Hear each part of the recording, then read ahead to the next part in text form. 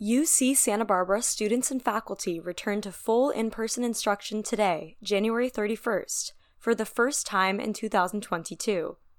But not everyone feels the same way about the decision to return. UCSB began the first 2 weeks of the winter quarter starting on January 3rd online due to uncertainties around the Omicron variant. The quarter was originally set to resume in person for week 3 on Tuesday, January 18th, but in a January 8th message to students, Chancellor Yang announced that remote instruction would be allowed for 2 additional weeks, week 3 and 4 of the winter quarter. Notably, UCSB was the only UC school to leave the decision of whether to return during this period to individual instructors, rather than mandating one way or another that instructors hold classes online or in person. Instructors who opted for in-person classes were instructed to give students who chose to remain off campus reasonable opportunities to participate remotely. Chancellor Yang confirmed that classes would return for full in-person instruction on January 31st in a message to the campus community sent on January 21st. However, members of the UC Santa Barbara Faculty Association, an independent faculty advocacy organization comprised of academic senate members, vocalized concerns during the week prior to the scheduled return. The Faculty Association, or SBFA for short, released a letter on January 25th outlining concerns over lingering dangers and inadequate classroom equipment and technological support to do their jobs safely and effectively. The letter calls for, quote, caution and clarifications on policy and nuanced flexibility on pandemic protocols, end quote. SBFA members say the letter was crafted after consultation with campus leadership and the Faculty Senate. Current Senate policy requires that online instruction can be offered in an in-person course for up to 50% of the scheduled instruction time, when adjusted for pedagogical reasons, without need for further Senate approval, according to the Academic Senate website.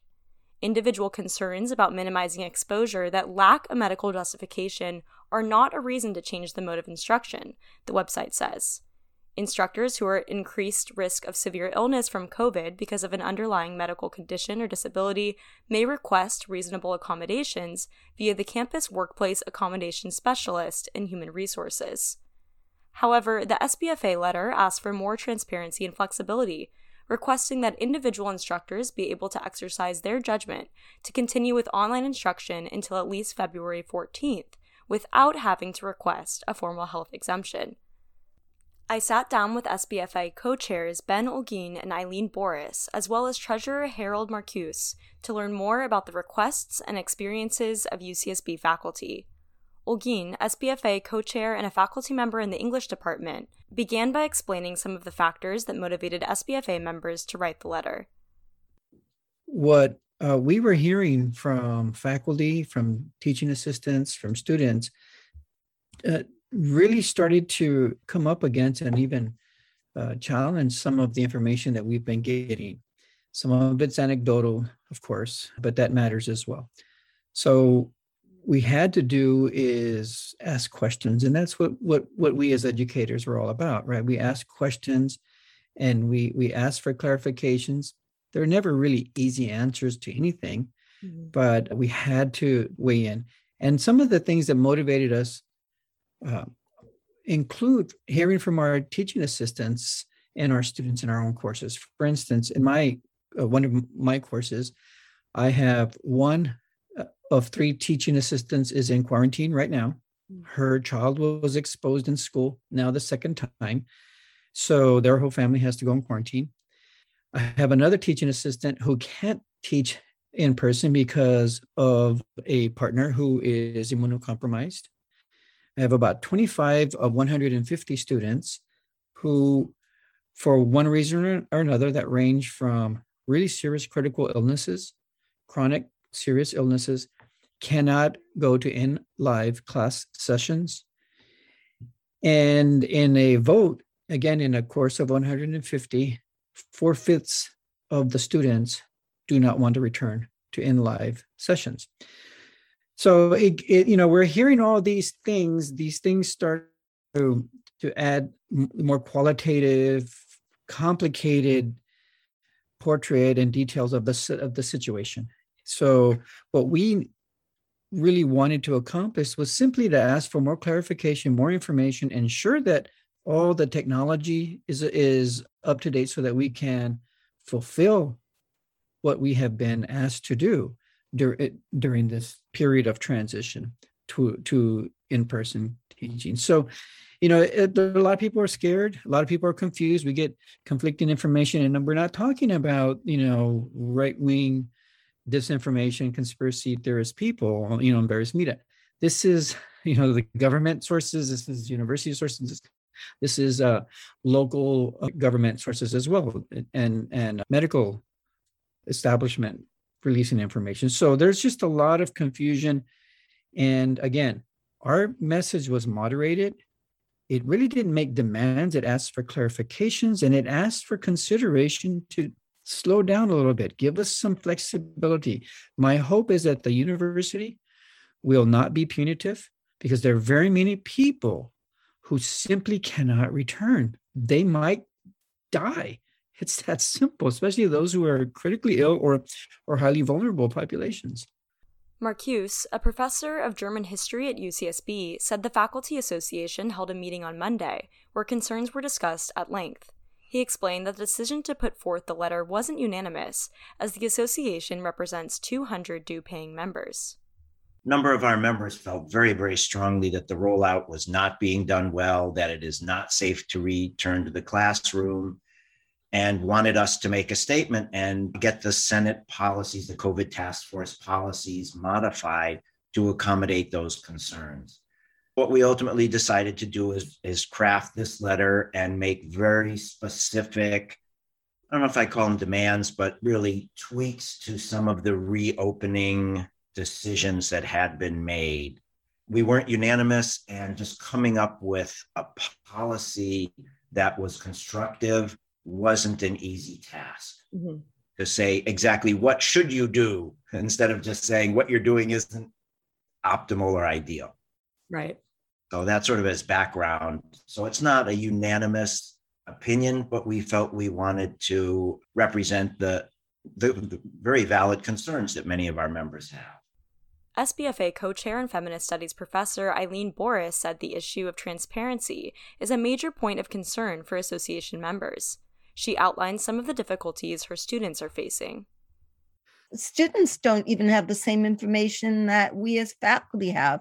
And we as faculty lack a lot of information. We're told, trust us. We're experts. We have these numbers. We're working with these studies. And we just need more information and more transparency of how decisions are being made. And the students need that as well. While I'm only teaching a small honors workshop this quarter, my partner is teaching another one of those 150-person classes. And they did a survey. And a quarter of the students felt immune compromised or for some reason couldn't go back. Half the students said they would go back if they had to, but really didn't want to. And a quarter were gung-ho to go back. So that is reinforcing, and this was in history, not in English, an upper level class, and that's reinforcing the same kind of split. Certainly among my small sample of undergraduate students, there are some that were still, as of the beginning of last week, home because their roommates, like one said, and this is of course anecdotal, her roommate works in Target. Everybody was sick. She's been exposed. She's not sick yet. And my student didn't want to go back to her apartment because her roommate, and that just remind her, because her roommate might have to quarantine at any moment. And it just reminds us of our experiences UCSB may have had very little transmission on campus, but everybody lives in communities, in this community where the transmission rate is very high. You go to a grocery store, you're waiting 20 minutes in line because there's not enough cashiers. People are out sick. That just reminds me that the university is embedded within the Santa Barbara community. We're impacted by the number of cases that are happening elsewhere. So that's a real concern. Instructors, we work on salary, but there are many lecturers and particularly the teaching assistants who have a labor contract. And when the university asked us to do dual instruction or give courses that are both hybrid courses, both remote and in person, and double teach sometimes, that's not taking into account the labor contracts of that aspect of the instructors. That's something to consider. It's easy. Yes, I can say, yes, I will do double, but not everyone has the luxury to do that. And if they're not being paid for that extra work, then that is going against that's an unfair labor practice. And the TAs are going into bargaining, the UAW local, as we know from the COLA movement of the winter of 2020 that petered out because of the pandemic. They don't earn enough to live here. And of course, their working conditions are our students' learning conditions. Marcuse agreed, saying that the hybrid option is often pointed to as a middle ground, but tends to place a much greater burden on instructors. I don't know to what extent students realize how much more work dual mode instruction is, that is offering both a fully in-person and a fully online course at the same time. Students may think, I don't know if it's true, that, oh, you just record your lectures, post them on Gaucho Space, and that's it. There's a lot of prep work and just recording and conversion of videos, thinking through how one's lecture is going to appear, if it's only the in-classroom Panopto recording of the screen, making sure the mic works, that all the technology is aligned. It's often, especially for more or less experienced instructors, just getting the lectures ready and being confident on stage is hard enough without having to make sure all the technology lines up right, all the programs are loaded, that they're actually recording. We have to wear masks as well. There are just so many additional hurdles for faculty to offering the dual mode instruction that is a lot more work, and especially for TAs and the lecturers we hire from the outside. It's just all uncompensated. We're just asking them to do a lot more for wages that are already very, very low. So that isn't really a viable option for us, although that is, I can understand from a student perspective, that might be very, very attractive. Yeah. It's just really hard for us to implement and very unfair to ask some of our instructors to implement. Olguin went on to outline several of the practical concerns that faculty members proposed, such as how to create reasonable accommodations for TAs and students. Anyone who did not attend an in-person class session is going to have a different qualitative experience. I suppose the professor could restate the question. That is one option, but there's still the question of us speaking with masks to a recorder. So there are those dimensions that do come up.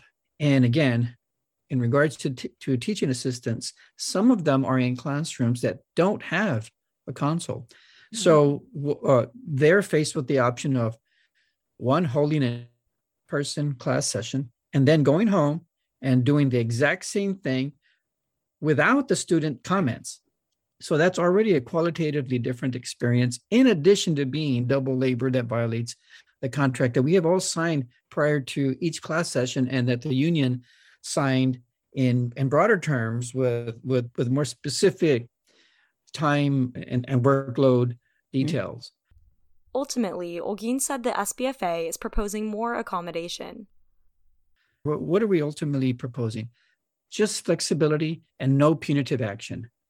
More information and the investment in all the personal protective equipment that we all need.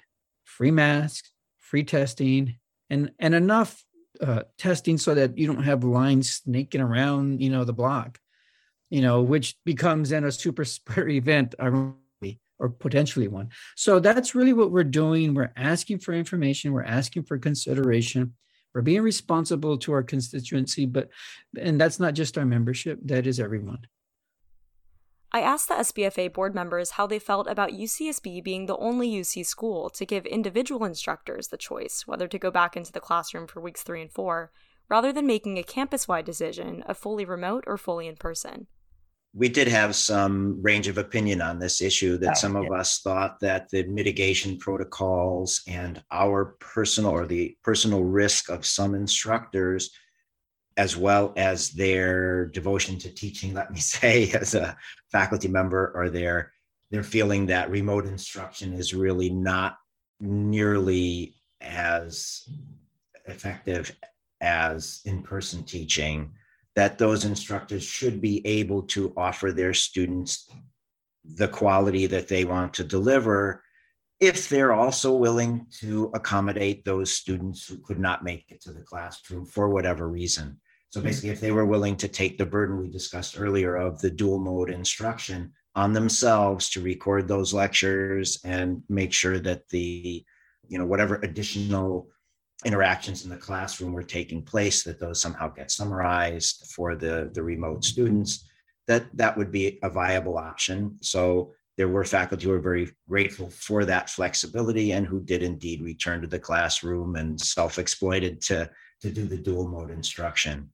Large courses with many teaching assistants had problems. We know from one instructor on our board that he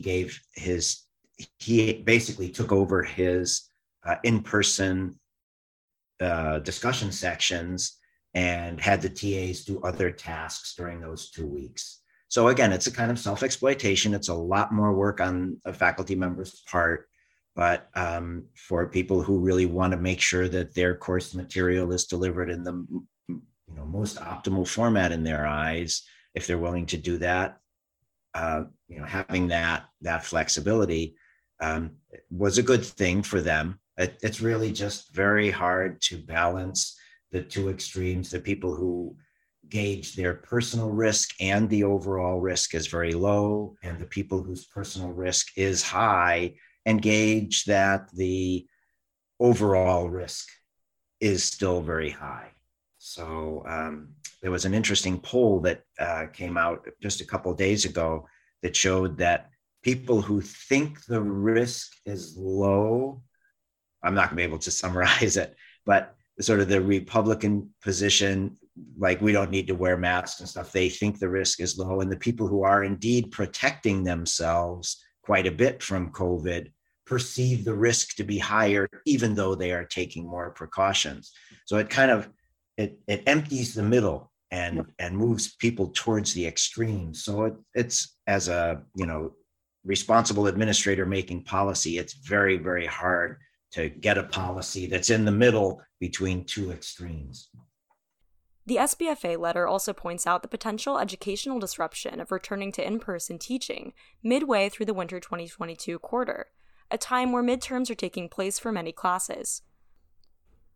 Boris said that it's when classes originally intended to be in person are thrown online last minute, rather than planned originally to be online, that education quality may suffer. It is when you're all geared up to teach an in-person course, and at the last minute, you just, give your lectures remotely. That is when learning, I think, suffers. When you design a course for remote delivery, it can do many more things. It's many of us were very skeptical about remote learning. But when I took that Citro course, I rethought one of my bigger person lecture courses. And I think I gave a really good course, even though some students had broadband problems and all sorts of issues in fall of 2020. So it's really the emergency, the quick changeovers, and our many instructors' lack of training, because we've been taught to educate in a certain way. And so that's important to understand too. And that's why some of us are less skeptical about the possibilities of good education through hybrid models, putting the exploitation question aside, than others, because we've been trained in at least giving a good course that is a different course, but a worthy one. Just the uncertainty has a deleterious effect, a negative effect on the class. Not knowing, will I be in class next week or not? We already changed after the first 2 weeks and extended it another 2. And we were thinking, okay, how do you balance making another change with a week's notice that faculty can do it? We've already announced that faculty have been making plans. Some are unsure. So one of the things we really wanted to stress in that letter was, please give faculty the flexibility. Don't be punitive if individual faculty and instructors don't want to go back to the classroom on that exact schedule. It should be the norm. But if they've made agreements with their students, if there's a midterm coming up that they've already planned to do remotely or already planned to do in person, right, don't make them change it. Let them decide. Right.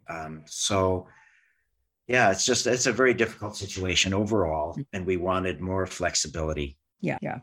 And flexibility in which and what that means is not having to go and apply for an exemption, at least for the next, say, 2 weeks or so. This is really an uncertain time for everyone. And with uncertainty, I think we have to have a humanistic flexibility. We have to be humane and compassionate for the least of our community so all of us can prosper. In the name of open communication and flexibility, I asked the SBFA board members what they envision in asking for a more transparent COVID-19 response from the university moving forward. Just making some of the meetings open so that we can understand who's making the decisions based on what data. Faculty members pride themselves on research and data and analysis. Right. Why not draw on the widest expertise that we can? There clearly wasn't enough consultation. The things that we mentioned in our letter were groups who hadn't been consulted, who weren't represented on the COVID task force. So transparency means really opening up, and the COVID task force meets every day. What did they talk about? What were the minutes like?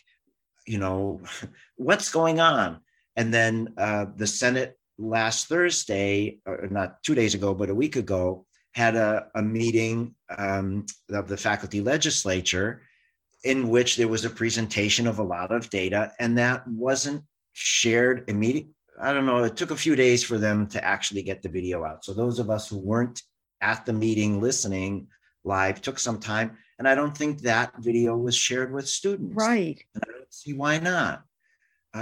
We want to know what our policymakers are actually thinking about and why they're thinking that way, and whether they're considering all the things, like people with children under 5 who aren't vaccinated, who can be little COVID spreaders. But they did, after consultations and after various people pushing back, but we shouldn't have to push back. People should be at the table.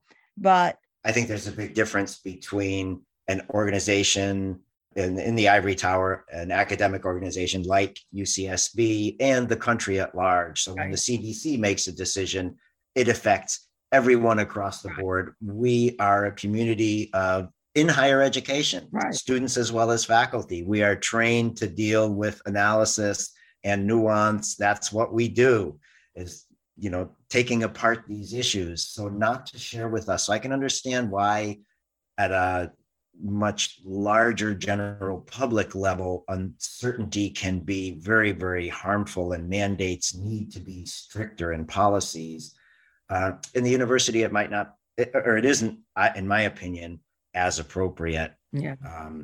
Because we can deal with nuance and we can make our own decisions, and we are in these positions because we are responsible. Right. So, and I think it's coming on top of Munger Hall just reinforces who's in charge questions. It reinforces questions about transparency and undermines trust. And it undermines trust. And we need trust in a moment like this. If we don't trust leadership, then that's a real problem when you're trying to navigate uncertainty.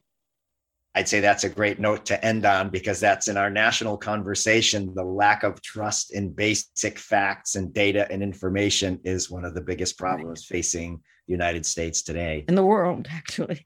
And the world, yes.